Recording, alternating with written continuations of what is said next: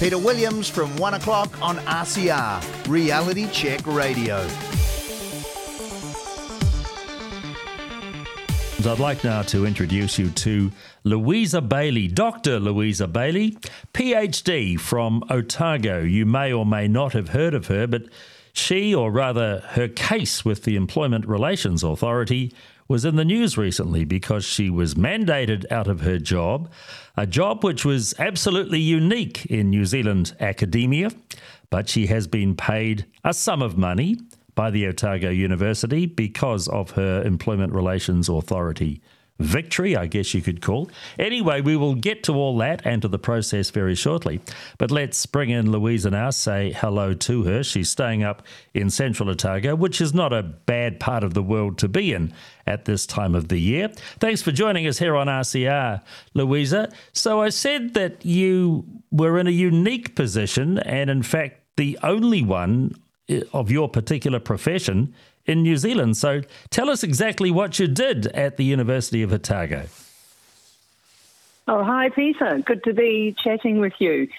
My employment was, I was an artistic anatomist, and I was employed within the medical school to help maintain and look after the Anatomy Museum collection of objects.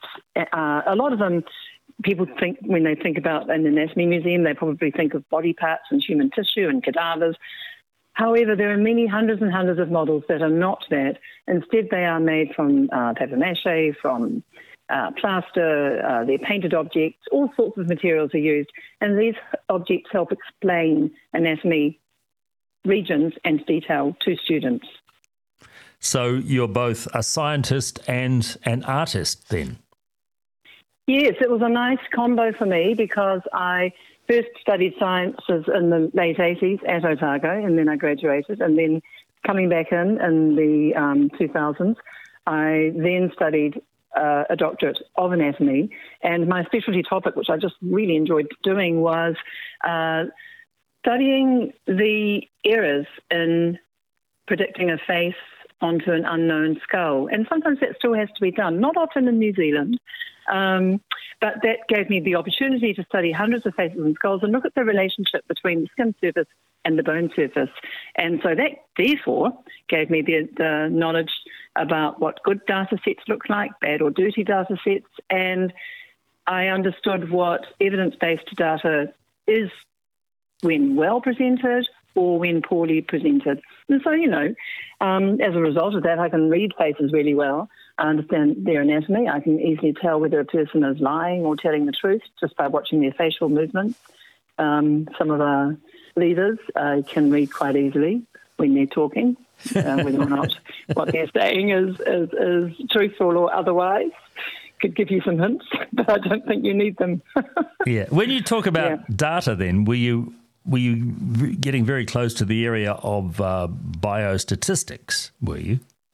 Yes, I was. At times I was. So I had to use appropriate statistics to analyse data, and in doing so, I had to therefore learn about percentage of variation, about an accuracy of a data set, and in fact, I'd listened to other research as well, and I understood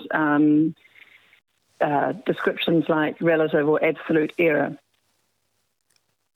Absolute or relative risk, which is concepts that we became used to hearing about during the early days of COVID.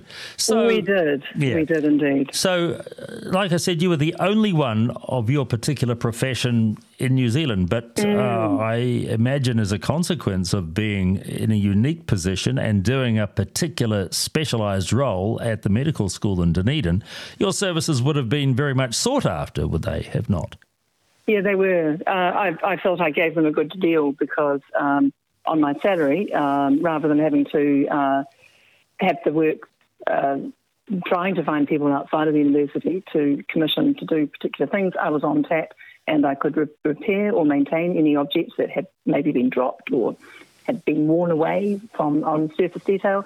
And I was also given free rein to design in collaboration with lecturers and surgeons, new objects for learning. And that's really important still, even today.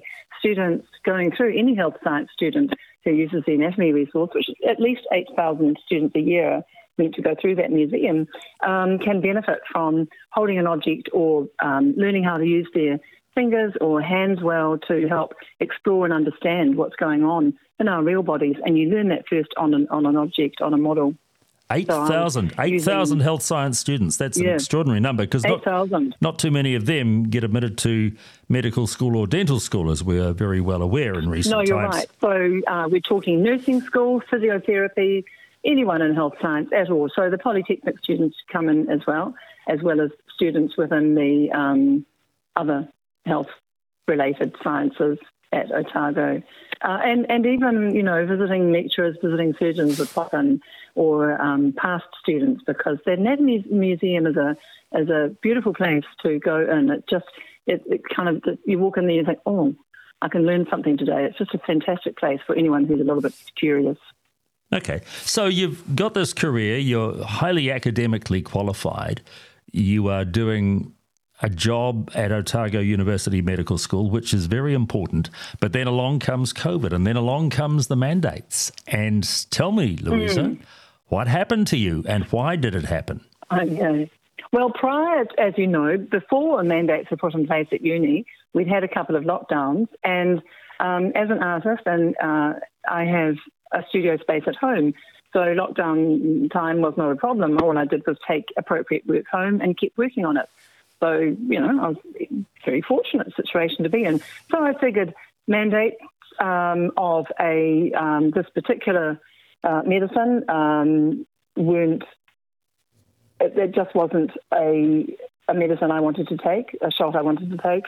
By then, not with my biostats knowledge personally, I could see that it wasn't effective because with the Omicron strain, we already knew, and in fact the government had told us by November 2021 that it did not stop infection nor transmission. So I was like, well, I've always been taught to look at risks and benefits of anything that I take, and it's like, well, why would I take something that doesn't stop infection or transmission?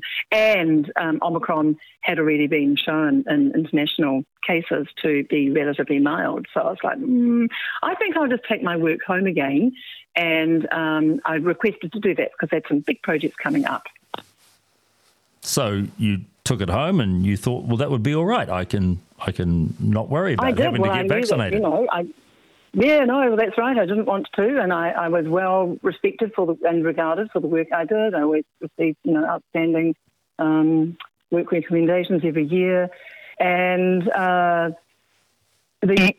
I felt that there were reasonable alternatives to me having the shots, so I could continue my employment for them and go back to campus once all the fury was over, because I predicted it would not, in fact, be as smooth sailing as the university was predicting, because, the Omicron virus, it doesn't really obey traffic lights. And you're talking a university campus of students coming in 2022. And look, every year we have what's called the fresher flu. So my prediction was this year it was going to be the COVID fresher flu, as indeed it turned out. All the intended mandate categorization of people into green and orange and red traffic lights totally fell over because the students were there. So mandates finished pretty quickly. So when did Otago University then bring in the mandates? Was it for the academic year of 2022? Yeah, they announced it early December 2021, and they had considered, they had done correct consultation with staff, and they put forward results from a survey that staff, there was a high percentage of staff who completed the survey. Now, that in itself is, you need to look at that. What percentage of staff of the University of Otago? The University of Otago employs about 10,000 staff in total. What percentage did the survey? I believe it was around about a third. That's 30%. Of that 30%, there was a high agreement with the survey questions. What were the survey questions? Well, the survey questions were 3 feeling questions, I call them. So they were, I feel more comfortable if everyone in the office is vaccinated, or I feel more comfortable for the students vaccinated. So that to me was a meaningless survey, and I'll continue to say that because it didn't give any information. When I did my research at uni as a scientist, I was obliged, and through the ethics committee recommendations and guidelines, I was obliged to provide clear information to anyone who wanted to volunteer for my my studies. I had to give them, discuss any risks that they might come across. I also had to give them the opportunity to withdraw at any time. And yet suddenly the university was going to mandate us with actually having a drug going into our bodies, and we were not being given information around that, nor were we being given an option to volunteer out. We were being given no option other than jabs, and that really concerned me ethically. And I think probably that's partly why I stood my ground on principle, because of my own ethics knowledge going through the PhD. It didn't sit comfortably with me. I just wondered, at any stage during this time, Louisa, did you talk to any other medical school staff, particularly, say, a professor of ethics about this, about what was going on? Yeah, I did.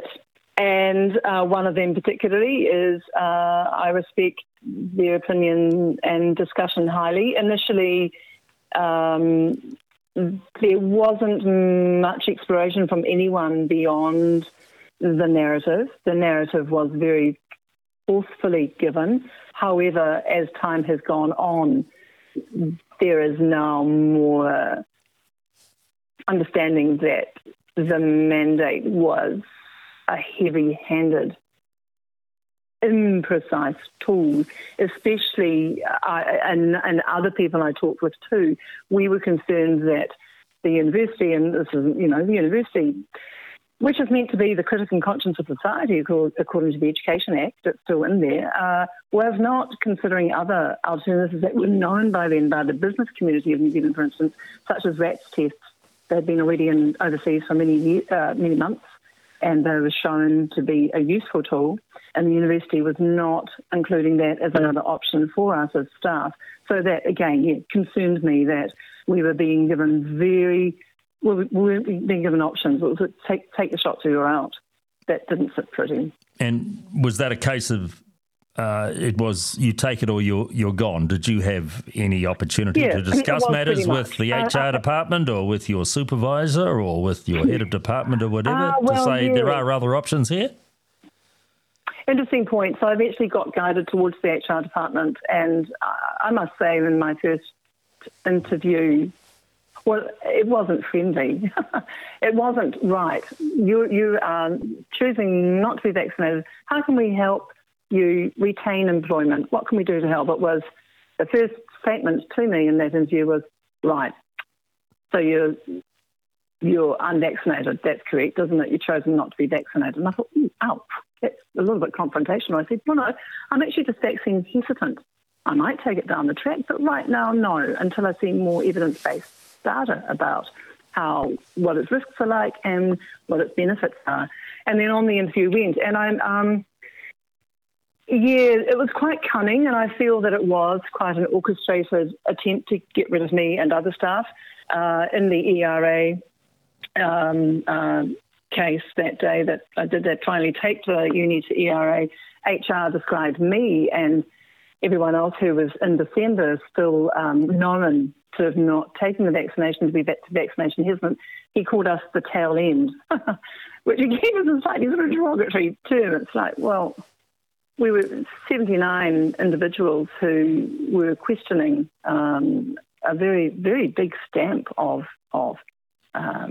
request for authoritarianism, really. Yeah, so you say 79 Otago University staff decided that they would not take the vaccine. There had been many more, were still being worked with by HR, and HR did not show friendliness towards any one of us. I later learned of a colleague who did have a severe myocarditis reaction within 2 days of his first vaccination. He was basically pleading with the university. He did not want to take a second vaccination. He was stressed so much. He was I think, in and out to ED before Christmas 3 times with extreme heart palpitations. He really did think he was going to die. It affected his marriage. He actually became suicidal there. And yet the university still said, no, unless you get your second jab, you're out. And I felt that was morally wrong. But I think having worked in a big corporate myself for many years, Louisa, HR departments do not care about staff. HR departments work for management, and that's the be-all and end-all of it. HR departments just really are there to do management's bidding, and they pay lip service to consultation. That's my experience of them.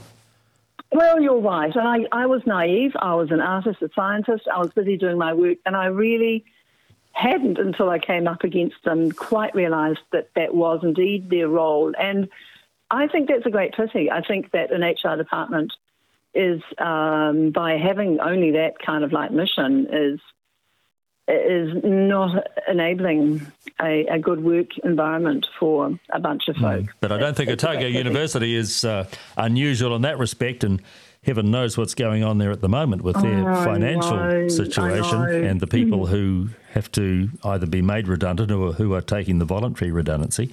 Anyway, that is that's a story for another day. But tell me, it is indeed, and it needs to be talked about. What happened once you were told that you would not have a job, because you tried to say to them, I can do my work from home. I've done it from home during the lockdowns. Why can't I carry on doing it from home? So that was a pretty reasonable option, I would have thought. I would have thought so too, but they were cunning, you see. They never actually heard me properly. Firstly, management, and no one knew my job as well as I did. Management, unknown to me, decided on the timeline for 2 large proposals I put to them. That timeline I never was privy to. I only knew that they had to put a timeline on it when I got my pre-termination letter. I was like, oh, well, who decided that timeline? Because I didn't talk about it. And then subsequent to that, I then had an interview with the head HR guy, and I said, I was very polite. I said, well, I think everyone was very busy before Christmas when this might have been decided on, and they were very wrong, and this is why. And I gave them the big explanation. I said, the timeline was so short that you gave. In fact, realistically, it would be about 8 times that length, and this is why. And he nodded. Within 6 days later, I get my termination letter with the same timeline that they'd first said. So what do you do? Predetermined. I felt like I had no voice. Yeah, it was predetermined. Yeah. It was predetermined, and it was pity to see that they were only very lightly slapped with a wet hanky about it all. Yeah, and that they colluded behind my back. They didn't consult with me. Predetermined outcome. And funnily enough, there were some staff who did stay on, believe it or not. So there was disparity between how they treated staff members depending on their decision about how important or essential the job was. Basically, also according to, again, as you said before, they do bidding, according to the immediate management decisions about an employee. So it was all terribly inconsistent and not in accordance with employment law.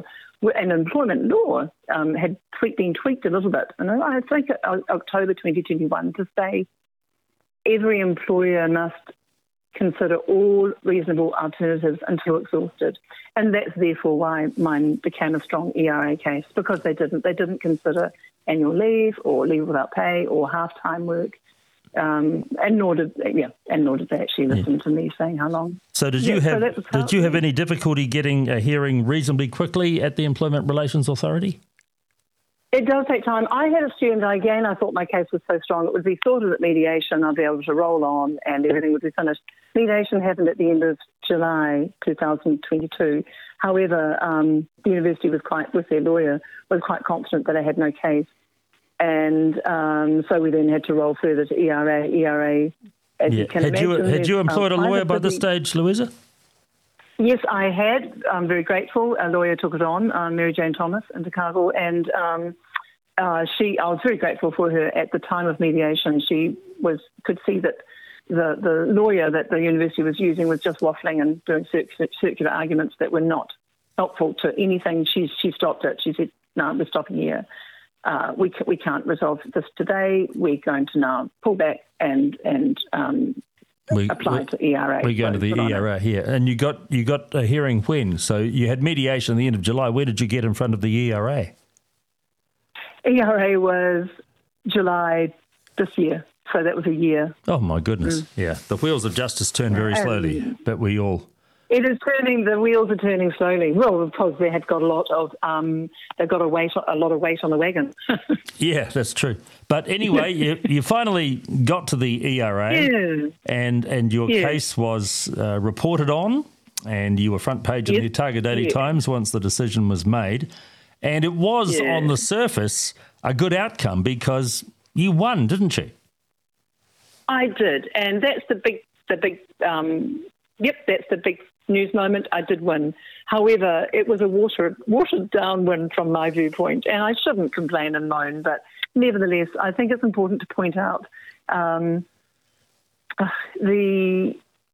continued determination, I would say, even in the legal system, to just keep these wins as low as possible. In my instance, that going to ERA cost me just on $24,000.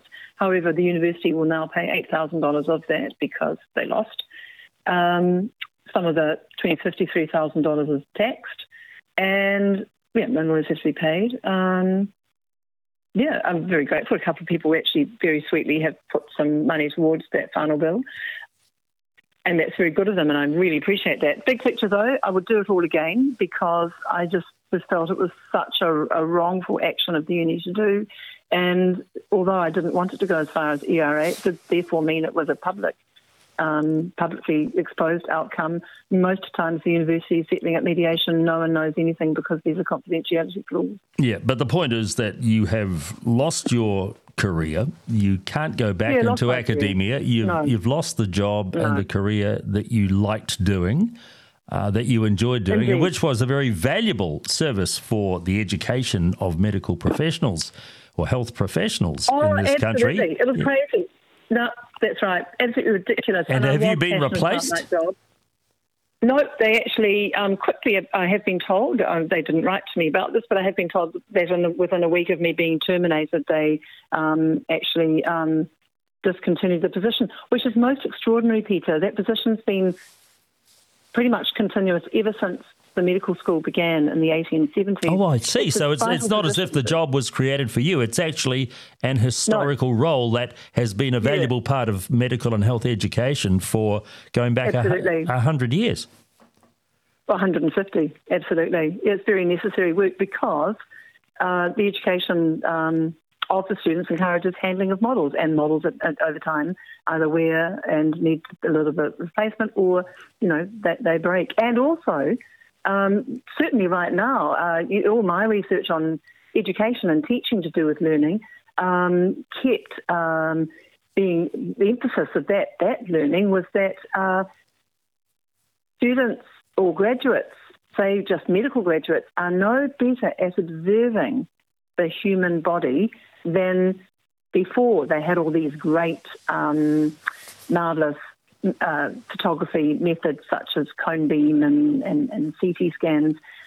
It still comes down often to that individual correctly observing what's going on in that body. Now, for instance, there were a couple of research projects I was doing with, and one of them with some dentistry lecturers, and I was making a 3D silicon and hard material model of the face and neck so that dentistry students could learn to palpate using their fingers and have sensitive understanding of what they were feeling underneath the skin along the jawline and neck of every new patient. And that's really important for them to learn to do, to be confident to palpate a person who's sitting in a chair in front of them, because they can often be the health professional who perhaps detects something unusual underneath the skin, a lump that isn't just a soft, palpable lump, it might be a hard lump.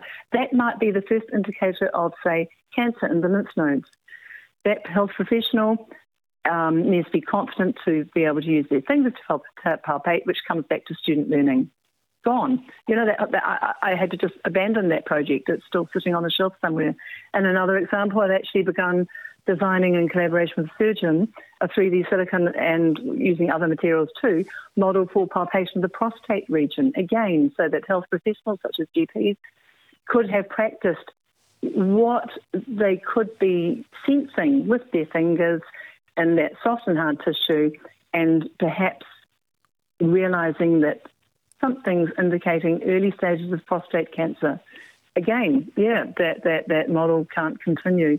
So it is a great pity to me. We need best observation, best learning, best critical thinking coming out from the health professional. Is the medical school using 3D printers to do the work that you used to do?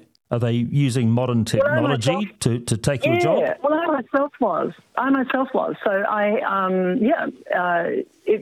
I was able to be at the cutting edge of technology, whether it be 3D printers from Dicon imagery or silicon casting. We still need to use casting today for some of these models. We've got some really large companies now also doing the same sort of output of models that I myself was able to do, and they're doing very well internationally. My point of difference was that I could talk with the lecturers themselves and sometimes create a more bespoke model at less cost that was good for our local situation. Yeah, I guess what I'm asking is that technology can't completely take the place of the job that you were doing. You need the human touch to be able to provide those models for the medical education, for the health education. You're quite right. Technology is only ever as good as the person who knows how to use it. And even when reading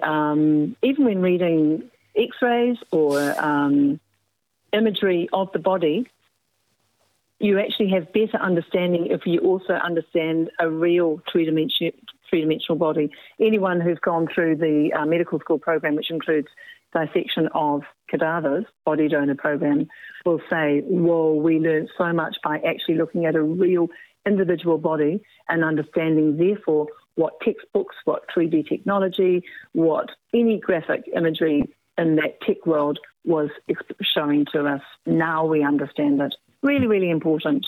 Okay, yeah. I can hear in your voice, Louisa, that you loved your job, you were passionate about it, but now it's all gone. How then do you feel about life at the moment? You've won at the ERA. You probably made a little profit, but certainly not enough money to set you up for life. You're going to have to do something else to put food on the table. That's right, Peter. How do you feel about things? I know. Well, you know what? I must say, overall, I'm feeling really good I'm feeling really good about it because I could not have continued to work in an environment that was so oppressive, so narrowing, and I'm grateful I've got a good skill set, including my art making. I'm jumping more into that, and to be honest, through this whole process, I have connected up with a wonderful set of genuine folk who also seek integrity and respect and are always questioning what the truth really is and seeking the truth. My dad, he's still alive at 92, fantastic guy. He was a political reporter for many years, so he's always staunchly supported me with whatever my stance is. And funnily enough, Peter, I guess it's extra cool. Through all this process, I actually met fabulous fellow Hugh when I engaged, and so my life is taking a big turn, and I'm just grabbing the new opportunities, saying to myself, I'm on a new river, and I'll see what brings me. I put a lot of passion and energy into that job, and I'll put passion and energy into new projects and a new stage of new chapter. Yeah. You would have, in your previous career then, had interaction with a whole lot of trainee health professionals, trainee dentists, trainee doctors. During this time, did you have any discussions with them? I know we talked about you talking with the ethics professor, or the ethics lecturer. Did you talk at any stage to medical students about what they might be thinking about the concept of both mandates, but also about the science of the vaccine itself? You know what? Social media was such a strong push to their own thinking. I've got 4 children myself, knowing how my children were very reluctant initially to hear me present any alternative view to what they were receiving. They were quite adamant I was going to die. They were quite sure it was a killer virus and everyone would die. That was the Those God, that was the 1 o'clock dominant press conferences, thinking. Boy, did they put the fear of God into the tell population. you. They really did, and it was just tragic. No, I decided in the end I simply had to walk my walk, and no one wanted to hear me say much.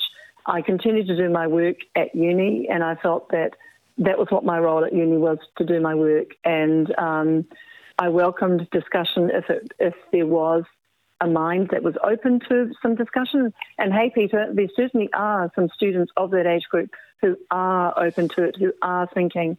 But they themselves, I know this from talking with them, they themselves have had to be really quiet about their stance, because people became so militant and so divisive in their thinking of others that to have even said, well, I'm not sure, really meant that you were about to have weapons of war shoved on you. You know, you're about to be spared to near death.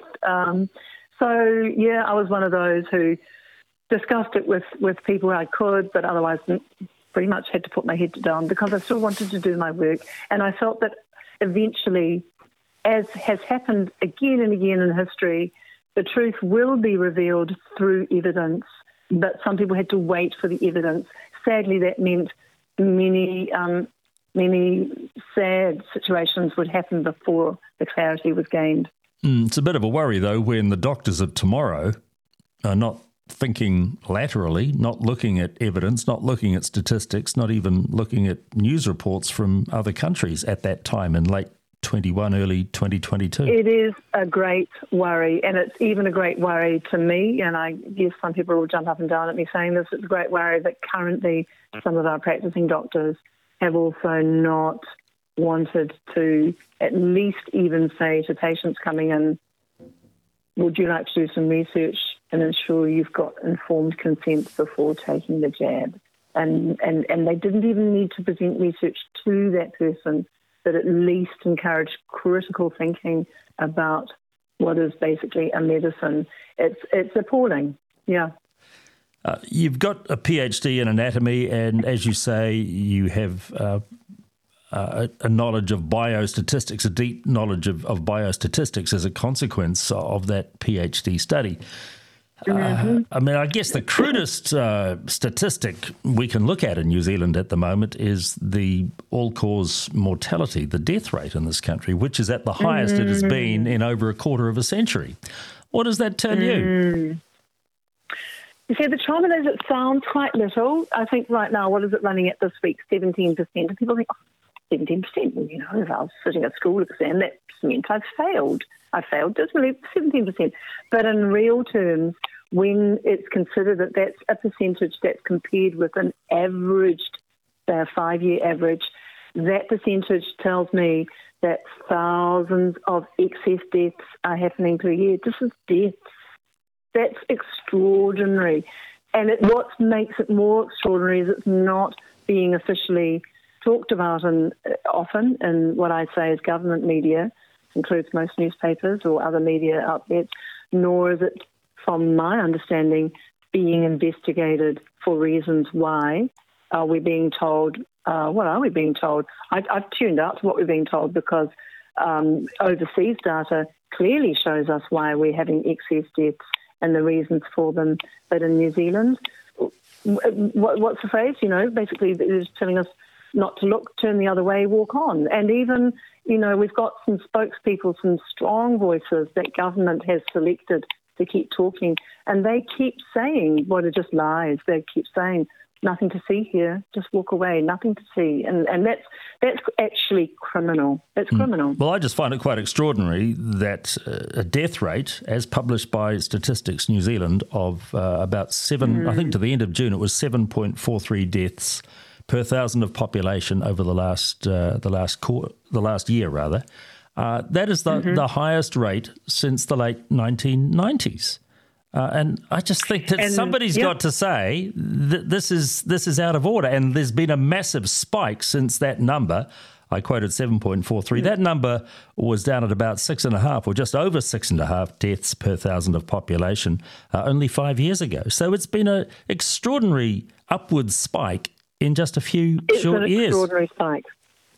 And again, someone who understands statistics has to give it a real term. And one of the frightening things about that spike death rate of mortality is that young, healthy adults are highly represented as dying. So this is people sort of from their 20s to 40s, people who we don't expect ever to see a higher mortality rate. Well, basically, unless they're fighting in a war. New Zealand army or whatever representatives. And this is not. This is within our own country.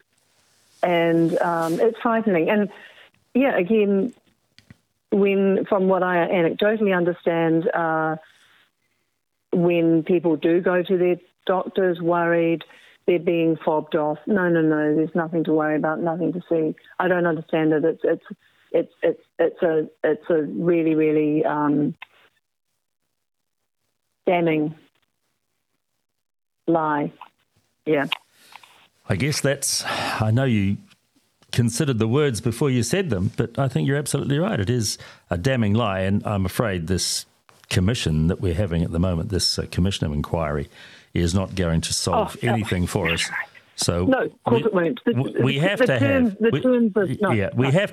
under the term of a new government, we have to have a wide-ranging commission of inquiry up to the level, I think, of Royal Commission. To actually get the full facts. And anything short of that, and independence the key word, you're right, anything short of that is just not acceptable in this democratic nation that we are supposed to live in, because there is still way, way too much hiding of the truth going on. It's hiding. It's being hidden. The other day I was talking with someone and, I was saying, hey, look, it's not unusual for... If you're talking a whole population, you expect some people to have an allergy or a reaction to a new medicine going into their bloodstream. And I gave the analogy of penicillin. Now, you're allowed to be allergic to penicillin. Apparently, statistically, in a population group, penicillin, around about 1% of that population will have a severe adverse reaction to penicillin. Great, they're allowed to. That's nice. So if it's 1%, in New Zealand, if we've got 5 million people, there'd be 5,000 people in New Zealand. 5,000 people who are supported to have a known bad adverse effect to a particular drug, in this instance penicillin. They wear a medical alert bracelet and they don't ever have to receive it again. Yet in this instance, with this particular medicine, shall we call it, if a person said, I've had a really bad adverse effect, they were told, but you still need to have your second. That's criminal. Yes, it is. And one of these days, God willing, something's going to happen in this country. I don't know when it's going to be, and I don't know who's going to have the political courage to say it has to happen. But it just has to happen. Those death rates are there in black and white for all of us to see, and they cannot be fobbed off by the Department of Statistics offering a couple of lines of commentary saying, well, a whole lot of people died of COVID and we've got an ageing population. I'm sorry. That's just not good enough. That's the other erroneous. The people talking about COVID deaths are still giving us muddled information there, because when they say died of COVID, all that needs to be is that when they died, of whatever they died, and we know in the early days we had that report of someone who was in a motorcycle crash and died, but that because they tested positive for COVID, that person was put in the COVID death statistics. That kind of thing's still going on. So you can die of multiple reasons, totally unrelated to COVID, but if you were tested positive for COVID, you recorded COVID death. This is still happening today in New Zealand. That's wrong too. So that means every week we get, I don't know how often now, I try not to listen, we get an update on COVID deaths. This is deaths from any cause that person happened to also be positive for COVID with. So it's very what I call dirty data. I agree. I don't understand. I keep watching the overseas situations. Australia's been more, some politicians have been very active in their questioning of the health narrative. We're having to wait really in New Zealand to a certain extent on overseas investigations going on, and then hopefully finally the lid opens up here. Having said that, I do know there's lots of discussion going on under the surface of the public media that we're getting, is a lot of other discussion going on, and yay for RCR Radio and many other forums that have sprung up since all this, because I think that we're being underrepresented. I don't think overall New Zealanders are very loyal, and I think during all this pandemic we saw that they wanted to trust the government and they wanted to, do the right thing. However, there's more frustration, more inquiry about what's going on than media is reporting in its official channels. Well, that's good to hear. Louisa, I believe so. It's been an absolute pleasure talking with you. Like I say, your case was high profile. Was your name ever published at the time when it was in the ODT, or were you just a worker at Otago University? I think I might have just been called a worker, and that's fine. But I will say, it was a curious omission. I am a doctor of PhD, and it was relevant in my work that I was. And in the determination, the member of the ERA who wrote it up, having had it clearly presented to him that I am a doctor in my brief of evidence and during the day of the hearing, the 2 days of hearing, referred to me in the determination write-up that went on the public site as Ms. And I found that a surprising, deliberate action. So, I'm Dr. Louisa Baillie in this context. I'm happy enough to be called all sorts of other names as well. But in this context, for the employment matter, I was Dr. Louisa Baillie. And I think it's important that anyone writing up a case like this knows the correct circumstances behind the person's employment. Yes, because the Otago Daily Times makes a point of using numerous Otago University academics, and they always get the doctor title in front of them, even if a lot of them are spouting, in my opinion, a load of tosh. But that is a discussion for another day. I tell you what, I know. I guess just finishing, I will say, the university's got a load of tosh going on at the moment, and I'm watching with interest that we're starting to get quite a lot of ex-Labour ministers being appointed to jobs within the important clock tower machine of the university, and I'm perplexed by that. I'm wondering what the university's mission is in the future. I'm so proud. I was very proud to have the university as my alma mater, and I partly had the job. I really believed in critical thinking and discussion on campus. I'm not seeing that at the moment. I'm seeing a low morale. I'm seeing surprising decisions. I'm seeing more management appointments being made all the time. HR itself has 60 employees and a continuous tap to legal aid. None of us employees have that. And I'm seeing a decrease in the number of academics. I'm wondering to myself, where is the university heading? Well, it's not just the decrease in the number of academics, it's the decrease in the number of students, which is the most important thing as well. Well, look, but why would I, if I were a parent, why would I encourage my child to go to university? I'd like to, and it's great when a child is going to gain a lot from it. But would I want my child to go to university if it was again told, to continue study you need to have another injection or two? No, I wouldn't. I'd say, and I think now that we have more knowledge about it, why would a young student wish to choose university? Should they? I think universities can be brilliant places for learning. Are they at the moment? I'm not sure. It's a great place to receive a number of facts and digest them and then put them out again in a certain way. But I think the University Council needs to think really, really hard about what its mission as a tertiary institution is for the following years to come. It should be a place that students wish to come. The student campus, when I was first a student, was such a buzz of all sorts of people, of ideas, of discussions. Critic was wicked, That's what we want. We want students to arrive at campus and be challenged, to think, to accept differences between individuals, to be respectful as different opinions are put forward, and to enjoy the learning experience. It doesn't appear as if it's happening at the moment. Louisa, I thank you for your time. Our very best wishes to you. Thank you for sharing your story. Congratulations on your win at the Employment Relations Authority. It's been an absolute pleasure talking to you, and go well. Thank you, Peter. In your future endeavours. Thank you. Bye-bye. Thank you, Louisa. Peter Williams from 1 o'clock on RCR, Reality Check Radio.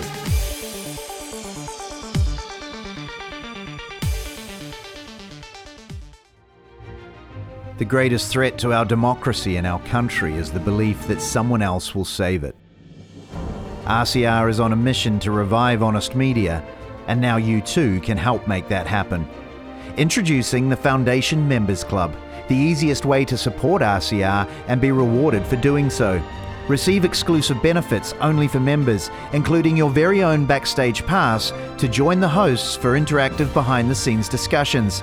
And also our all-new daily curated news summary, RCR Bites, delivered to your email inbox every morning, keeping you on the pulse of the news that matters in just a few minutes per day. To find out more, visit realitycheck.radio/members and see how you too can join the mission that's making a difference.